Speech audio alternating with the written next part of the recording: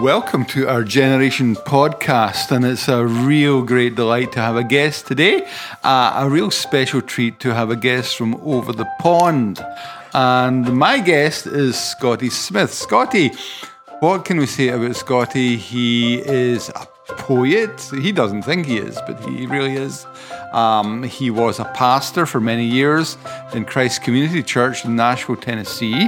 His name, of course, is Scotty Smith. Not only that, he is a model for Birkenstock sandals. Yeah, I didn't wear them today.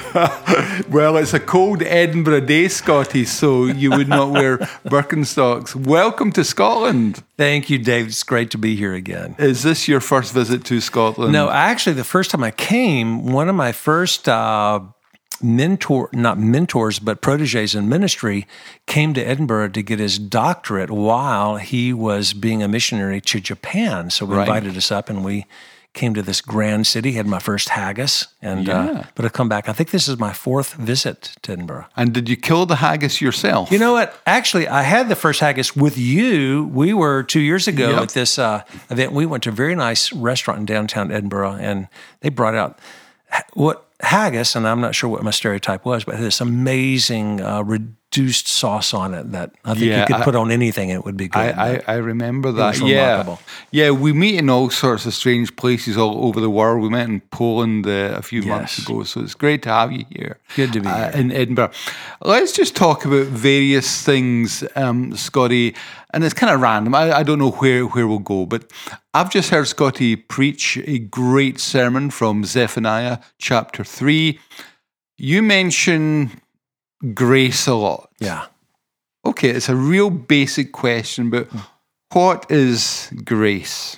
Well, great question, and needs to be always wrestled with, articulated, David, because culture I grew up in, unfortunately, grace used to be held over against law or something. You know, the word grace in the context of spirituality or a Christian story sometimes has been presented as a kinder version of a rigorous Christianity, when really grace, what I think of when I use the word, very much just like when I use the word gospel, I think of a person, not propositions. I think of the grace of the Lord Jesus Christ, God's amazing gift of His favor that comes to us completely through the finished work of His Son Jesus. So it's a larger category than oftentimes we think. Is grace just being nice? No, In fact, sometimes in my culture, we confuse nice with just kind manners. And no, I think the most disruptive force on the face of the earth is God's grace, because it declares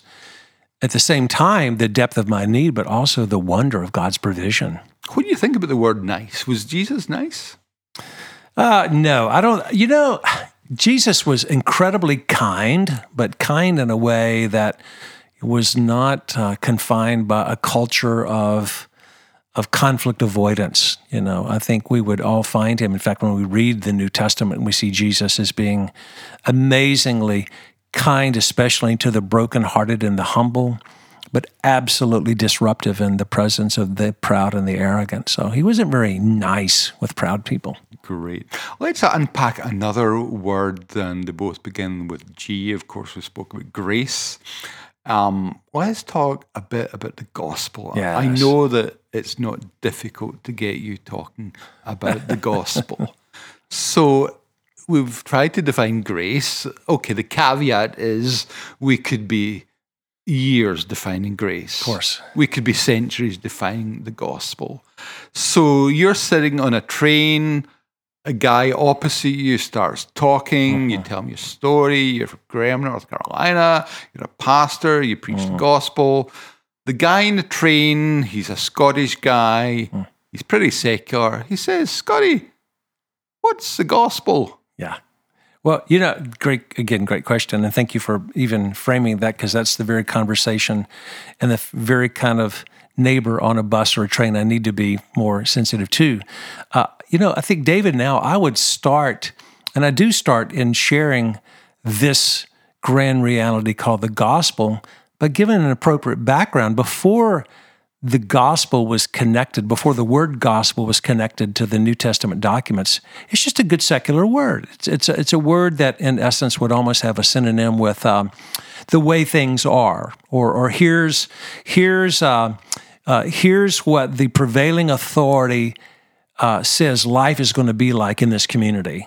So, in the New Testament, in response to the person and the work of Jesus, there's a new declaration of truth, of beauty, of what's good, what's true, what's beautiful. And I think, David, all of us think in those categories. All of us live by the nature of story. We do life in terms of the rhythm of value and meaning. And so I would really want to speak with someone, not even primarily starting necessarily with religious language, but just talking about being intrigued with how they view life. What's their gospel, i.e., how have they come in any season of life to make meaning?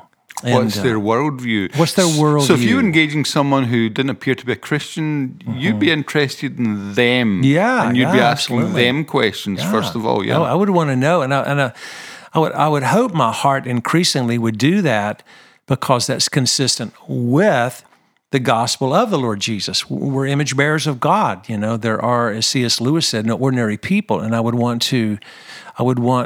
God gave me 2 ears and 1 mouth. So the ratio of listening to speaking, I think, is something that we who are Christ followers should be more aware of. And I want to listen to a person before I try to fix them. Okay, just to get a little bit more focus, you had a great quote this morning, or you said something.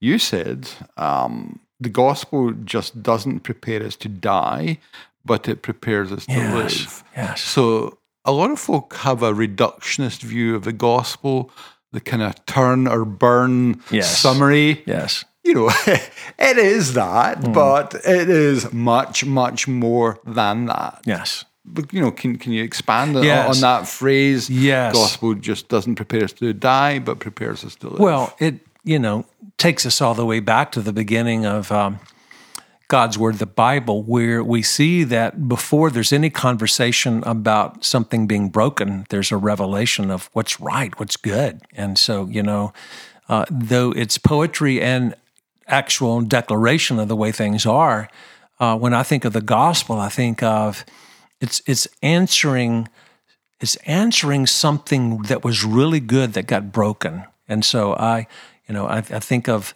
part of the gospel conversation is, what kind of life did God actually design for us? If sin and death had never disrupted the world that God made, what could we tell from Genesis 1 and 2 about the good, the true, and the beautiful? Because the gospel shows up in response to something that was lost, that by God's generosity is to be not only reclaimed, but made even better. So I think there's an Englishman who's lived in the States for many years named Jerram Bars, and he wrote a great book called The Echoes of Eden, in which he was describing that all of humanity has longings written into our DNA, because all of us are made by God for God. And he said, we're not just people that whine, we're people that long. And I think the gospel says, here's a way I can think about longings, desire, an ache. And, according to the person in the work of Jesus, he has come to free us and to connect us with that for which God actually made us, which is a wonderful life. Yeah. Now, it seems to me that the world just now is really troubled. There's a lot of tension, there's a lot of division, both sides of the pond. Folk are talking about building walls, folk are talking about wars and rumours of wars. In the UK, we are becoming really divided. You may have heard something called Brexit. I've heard a little something about that. Folk are talking as dividing the nation. Political discourse seems to be really angular and bitter.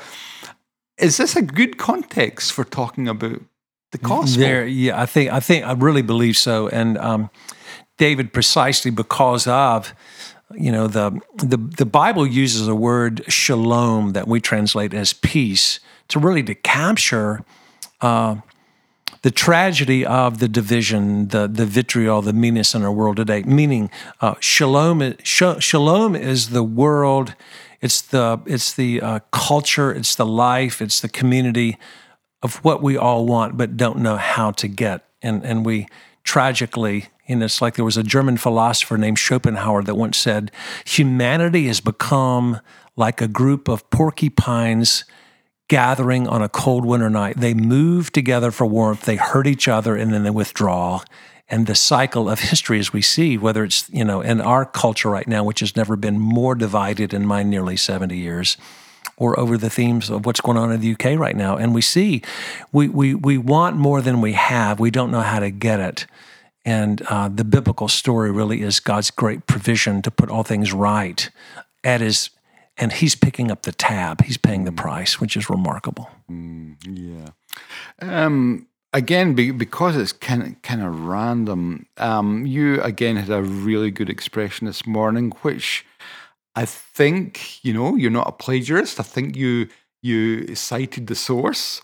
We have the lyric of the gospel, but we've lost its music. Can you tell us where you first heard that idea? Yes. Thank you. And I've kind of built on it a little bit. I'll share a little bit more this afternoon with our friends gathered today. But of course, I live in Music City, USA, Nashville, Tennessee, where a lot of people come in looking to be songwriters. Because actually there was a day when if you were a songwriter and recorded a song and had it recorded, you made more than the actual performing artist. Now, things have changed in the world of Spotify, et cetera, but let me back up with my illustration here. So a great songwriter knows there's three elements to a song: a lyric, a melody or music, and its impact, what I would call the dance.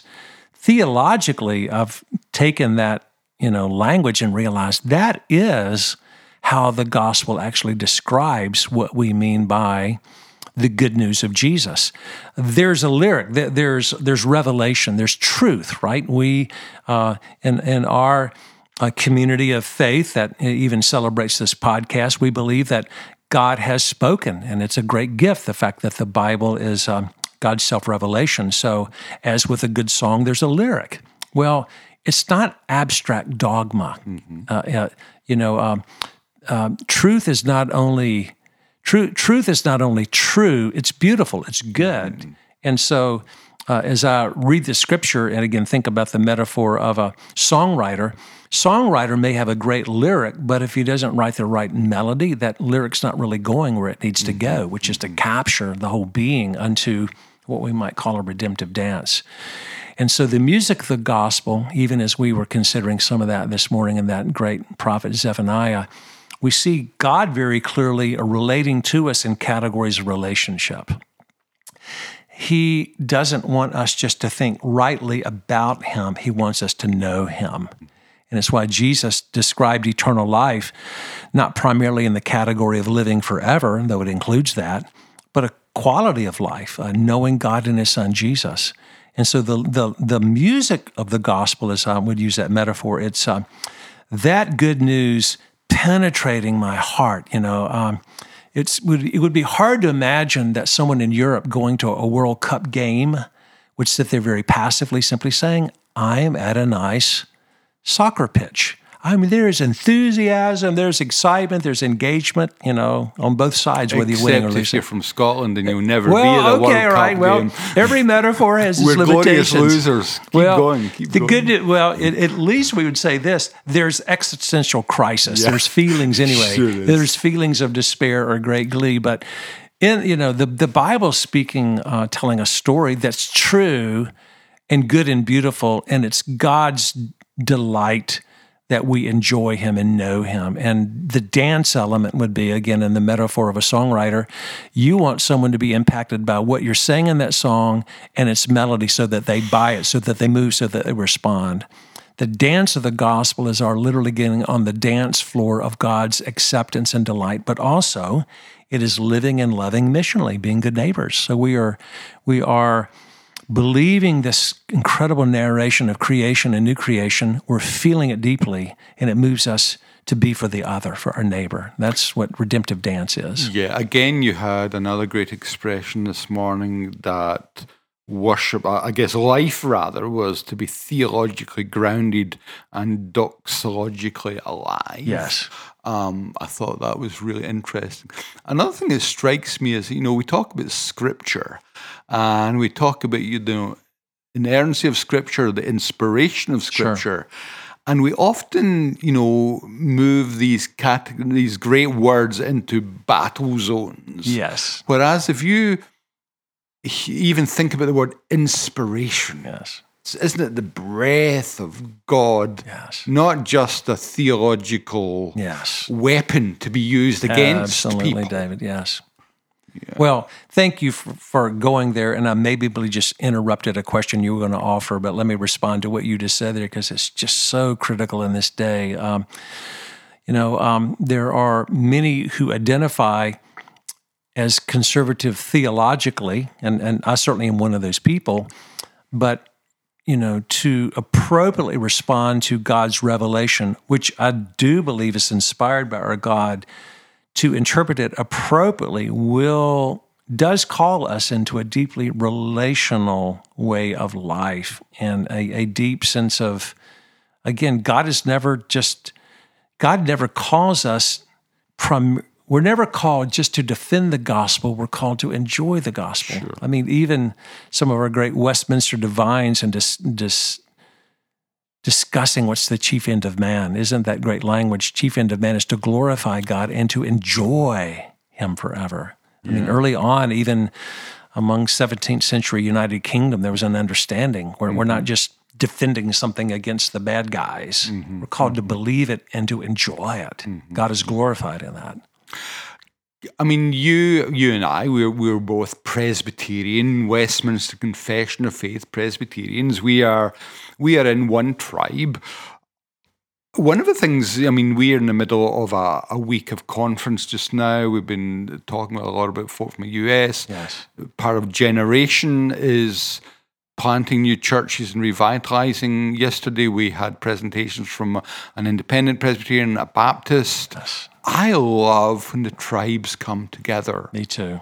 Scotty, how can we belong to a tribe and we're not ashamed of that, but also love when other tribes meet together. Have you found that a blessing in your own life? Oh, yes. Unfortunately, my two main spiritual mentors, David, were both evangelists and missionaries. So early on in the faith, even as I was kind of a reluctant convert, I was introduced to the story of Scripture in a far more multicultural, every nation vision. And that's had to run through my own prejudices and limitations, of course, as a sinner saint. But no, to read the whole Word of God, I love the fact that we're involved in a God that is far more inclusive. I mean, I studied in a secular university comparative world religion, and what was remarkable in time was to see that the Bible's telling a story of grand inclusivity, that God has committed to have a family from every single race, tribe, tongue, and people group. And the gospel now enables me to self-identify in the color of my skin and my tribe, but to know that's a part of a grand story in which God's image is revealed and a gathering. And I think the more than now, for instance, gospel renewal would look like in Scotland or America, where professing believers in Jesus from many different backgrounds respect, honor, own their differences, but focus on what do we primarily have in common, which is Jesus. Yeah. And how can we love well? When I'm working with churches, I say, okay, guys, let's look to be larger because we want the kingdom to grow, not just the church. Yes. I say, let's look to be darker, that we want, Africans, we want Asians, Hispanics, not just WASPs, white Anglo-Saxon Protestants. And we want to be poorer. We want not just middle class. Exactly. So we want to be kingdom oriented. We want to grow the kingdom. Yes. We want to have this glorious diversity in the church. Yes. So that's how kind of homogeneous churches, don't sit easily with us. Well, but you're right, and yet it is, when we read the book of Acts, it's precisely the story of God unfolding. In Christ, there's neither Jew nor Gentile, slave nor free, male, female, all this glorious picture of not eliminating our differences, but bringing about an incredible unity called reconciliation. That's to God's glory. Can we talk a little bit about conflict? You were, you didn't set out to be a high profile pastor. It wasn't your fault that your church grew to 4,000 members attending. I think you used a great expression that was just collateral damage in the explosion of God's grace. You were there, like Luther, while I drank Wittenberg beer, God did the work. Amen. Well said. That's you were just the guy in the front row. You just watched. Totally. How do you cope with criticism? Or let's make it a little bit more objective. How should one cope with criticism? Yes. If folk criticize your methodology, if folks say unfair things about you, should you get hurt? How do you deal with that? Well, again, a very relevant question. I'm so thankful that my spiritual father, Jack Miller, lived out that narrative. I had a father, seminary professor, church planter, coach, who himself lived through great seasons of criticism, both as a pastor, as a seminary professor. And so, to have someone model for me, number one, we know in Scripture that we're called to be teachable. We know that there's a high premium in Scripture on those that are teachable. At the same time, also, fortunately, I learned from Jack Miller that a Christian leader needs a thick skin and a big heart. That's what he used to refer to it as. And because, and not just Christian leaders, not just pastors, but people in a position of leadership, a part of what goes with being someone willing to lead is the reality you will be criticized, you will be critiqued. And as Jack would say, I've never been more criticized than I was criticized by the cross. So the ultimate criticism has taken place. My need was so great, it took the life, death, and resurrection of the Son of God to save one someone like me. So what can mere men do to me relative to their criticism? Now, well, we know criticism can hurt a lot, but it is true, David, I think that as leaders, as we're living with a greater awareness of humility, which is not humiliation, when we're living as those expecting God to continue his work of changing us, then we are not as fragile when we receive criticism. We're not as defensive. But the Bible never calls us to be doormats, but foot washers. So we want to be wise, right, about engaging critics. And I've learned a lot through the years about that. I was not instinctively someone that welcomed that kind of feedback, but I've learned to be more, I think, gracious and present. Okay, in the circles we mix in, I hear folks saying, he's one of the grace guys. Yes. And I am kind of semi-emotionally intelligent. I sometimes get the impression, that's not a compliment. That's right. Given the fact that, behind every criticism, there may be an element of either truth or insight. Can you overdose on grace? Can you have too much grace? Or what do you think is a core misunderstanding of people who say you guys are just obsessed with grace? Yeah. So what I'm trying to tease out are what are the maybe legitimate elements of that critique, and what are the illegitimate? Very well stated. So we, any even basic read of church history shows us that as the people of God, we tend historically to correct an imbalance with an overbalance. So in the conversation of grace, there would be some that would legitimately say, some people that have left what we would call rigorism or legalism or performancism have gone overboard with grace to the point of becoming what theologians called antinomian. And that would basically, that big old word simply means there's some that use the word grace to, in essence, say the law of God, obedience, repentance are no longer functional categories.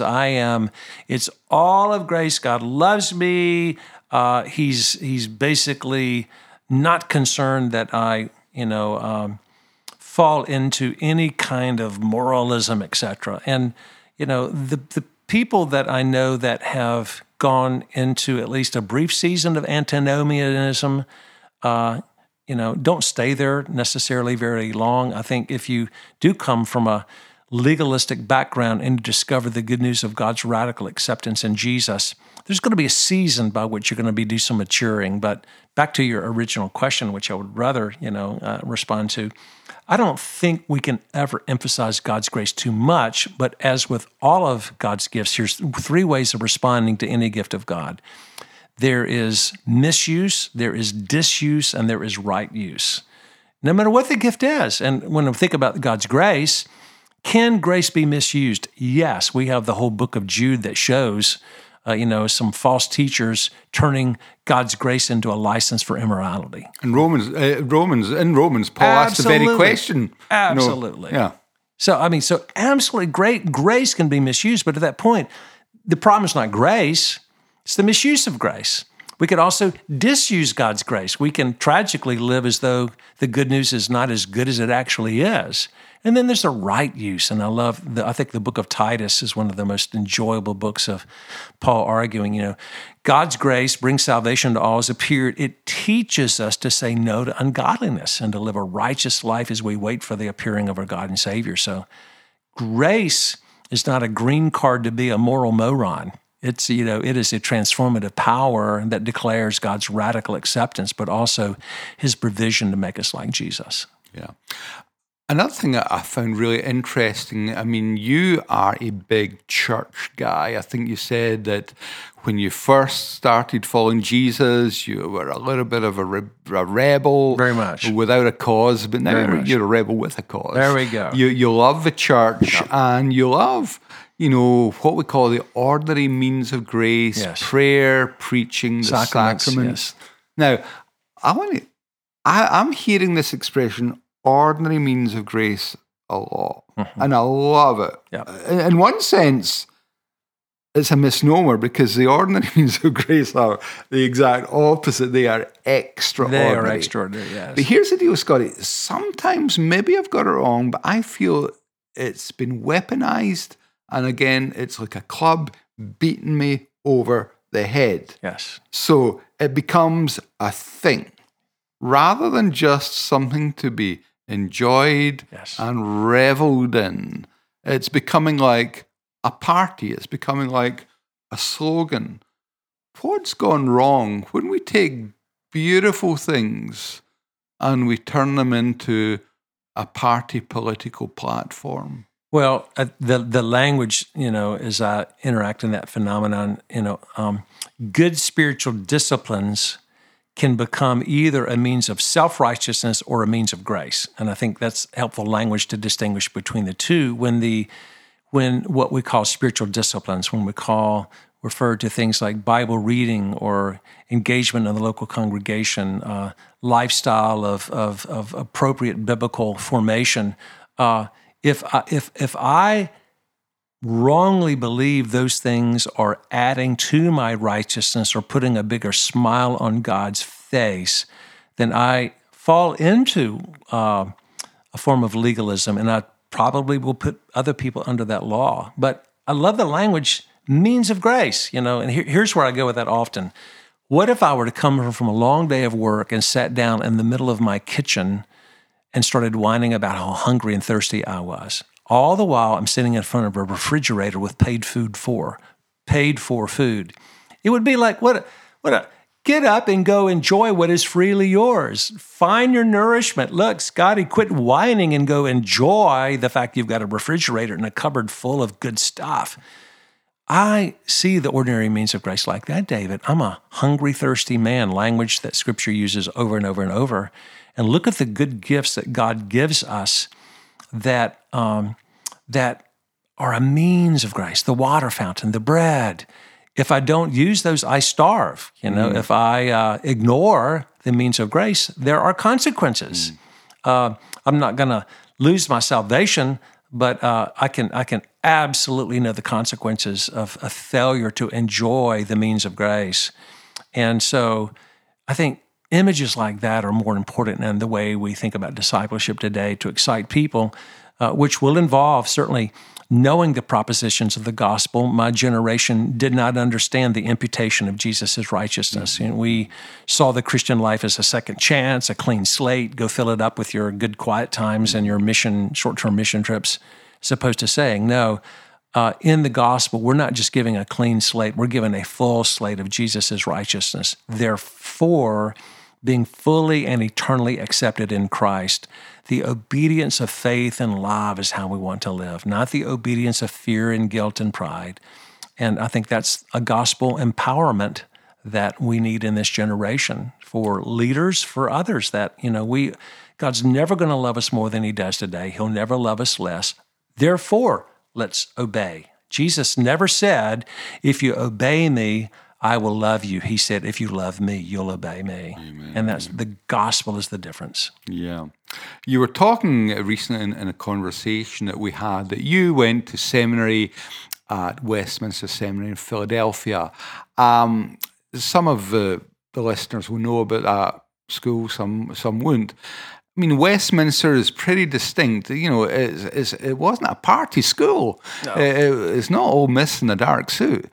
No. It was a serious place with great scholars. We got great John Murray, of course, from Scotland here, went there. And in your time, there were some great teachers. Yes. Westminster's big on the languages, on confessional Christianity. Confessional Calvinism, but in Westminster, you had an experience of God, and you made friends, I think, yes, that you've stuck with through the last 40, 50 years of ministry. Yes. Tell us a little bit about what happened at Westminster and what that experience was for you. Thank you, David. I love telling that story. So I began Westminster in 1975, which in America was on the tail end of what we call the Jesus movement. So there were some of my peers that had been converted in college ministries, that had really been a part of something in which their heads and their hearts were both intrigued, right? And the good news about when we were at Westminster in Philadelphia, there were some faculty that themselves were really in a real season of not just remembering the days half the faculty from Princeton came over to start Westminster in response to liberalism, but there was a faculty and a student body very unique, I would say, to a season when our hearts were being captured afresh by the good news of this Reformed faith. And so I use that language, lyric and music, or theology and doxology. And I, fortunately, happen to have as my assigned advisor a man 3 years into a renewal in the gospel, a great defender of the Reformed faith, but a man, Jack Miller, who, along with a missiology professor, Harvey Kahn, that just lived a robust love for Christ before us in the classroom. And it was a very unique time to be there. And like you said, out of that, 45 years later, some of those people I studied with are Tell us the story of the moment you met Jack Miller. Yes. Do you remember the moment you met him? That's a great story. Well, so I show up. Again, I never wanted to go to seminary. I never wanted to work in a church. And God has a great sense of humor, so he writes our story. So I go to Westminster and get my little card saying, Scott Ward Smith, incoming student, C. Jack Miller, C. John Miller is your advisor. So I did not know who this man was. And I went into Machen Hall, of course, after the great G. Gresham Machen, and knocked on his door.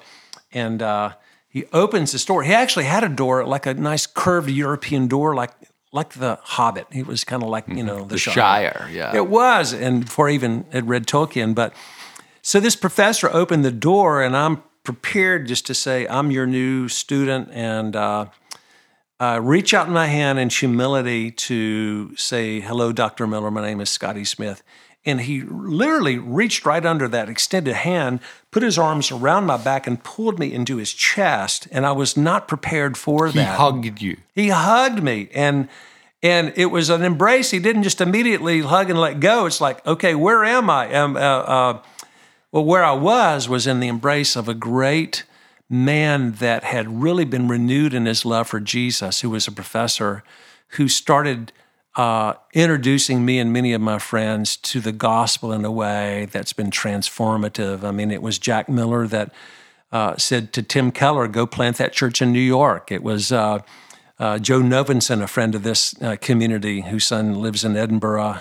We were students together. Many of us just saw, here's the beauty of the informed mind and the inflamed heart. Here's what it can mean to take this good deposit of Reformation theology seriously, not just against liberalism, but really swimming in the implications. I think what I saw Jack do was, I love a good piece of meat, a good steak, a good fish that's been marinated in the right sauce. What Jack showed us was when you marinate in the truth of the gospel, it's going to change you because you're going to see more of the beauty of Jesus, not just the teaching of Jesus. And that impacted me more than anything and really shaped me as I began to think about theological study and in time planning a church. And now at almost age 70, finishing, not retired, but refuel, refocus, reframe, serving, hopefully growing more in the joy of the Lord and serving younger leaders that are emerging like Simon over here. Yes, Simon, our technical guru, he's the unseen face behind this podcast. Simon Kennedy, a legend in his own lifetime. And he's not going to be allowed to edit this out.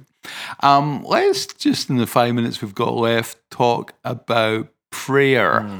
Now, prayer's not a superpower. It's a discipline. The disciples said to Jesus, teach us, Lord, to pray. Yes. How have you found in your prayer life over the years, how were you taught to pray? Well, I sound redundant, hopefully redemptively redundant, but prayer became less a discipline and more delight for me as I watched Jack Miller be transformed by the good news of his adoption in Christ and the good news of the radical gift of Christ's righteousness. And here's what I mean by that.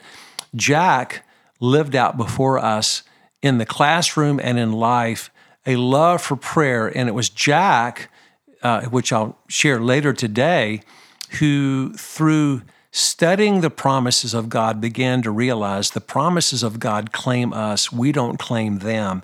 And for Jack, that meant prayer is the environment where my heart fellowships with my Father. I come alive to the beauty of Jesus.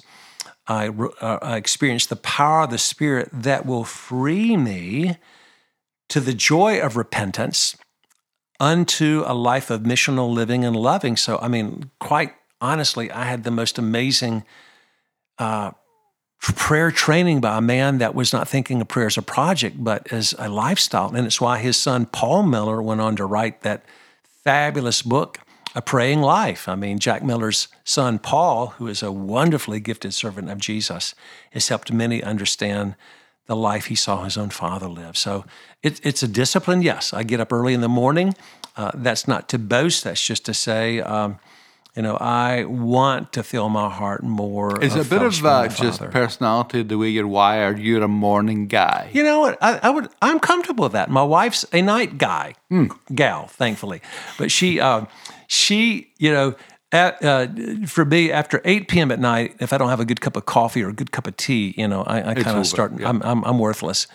But Darlene will commune more with the Lord personally later in the evening, me early in the morning. So yeah, there's nothing righteous about get up before the sun. But I do believe, like with any relationship, if I will make time for what's important to me, and I know that I am arrogant enough that my heart will drift from the good news of the gospel and the beauty of Jesus if I'm not deliberate in wanting just to enjoy him, because he enjoys me more than I enjoy him. Scotty, it's been a real delight to have you with us today. And is there any, if you were to give one word, this is Paul, farewell to the Ephesian elders, Scotty Smith, farewell to the Scottish Church for the time being. Hopefully you're not going to prison. Hopefully we're not going to be fed to the lions. But what would you say, just as a word to, especially the Scottish Church. I mean, our Generation Podcast listeners are worldwide, thankfully. And please spread the word about the podcast, by the way. Tell others about it. Final word, Scotty. Yeah, my final word would be to my own heart, to you, David, to Simon, to all of us listening. As I mentioned this morning, there's nothing more than the gospel. There's just more of the gospel. I would pray for my heart, for our generation, that we would hear Paul very seriously when he says, mind the unsearchable riches of Christ. There is so much more to the goodness, truth, and beauty of Jesus than we have yet to discover. One day, finally, when he returns, we will be free of our unbelief. But let's just continue to grow and groan in the good news of the gospel of God's grace. That's the word I want to live in until I suck my last oxygen or Jesus comes back, whichever comes first. Thank you, amen. Okay, so much more. That's a great way to end. Thank you. Thank you, listeners, for listening in today. Please join us again next week and just meditate, ruminate on the things that we've spoken about. We've spoken about good things and we've spoken about a good person, Jesus of Nazareth, not a myth, but the Son of God who loved us and gave himself for us. Have a great day. Thank you.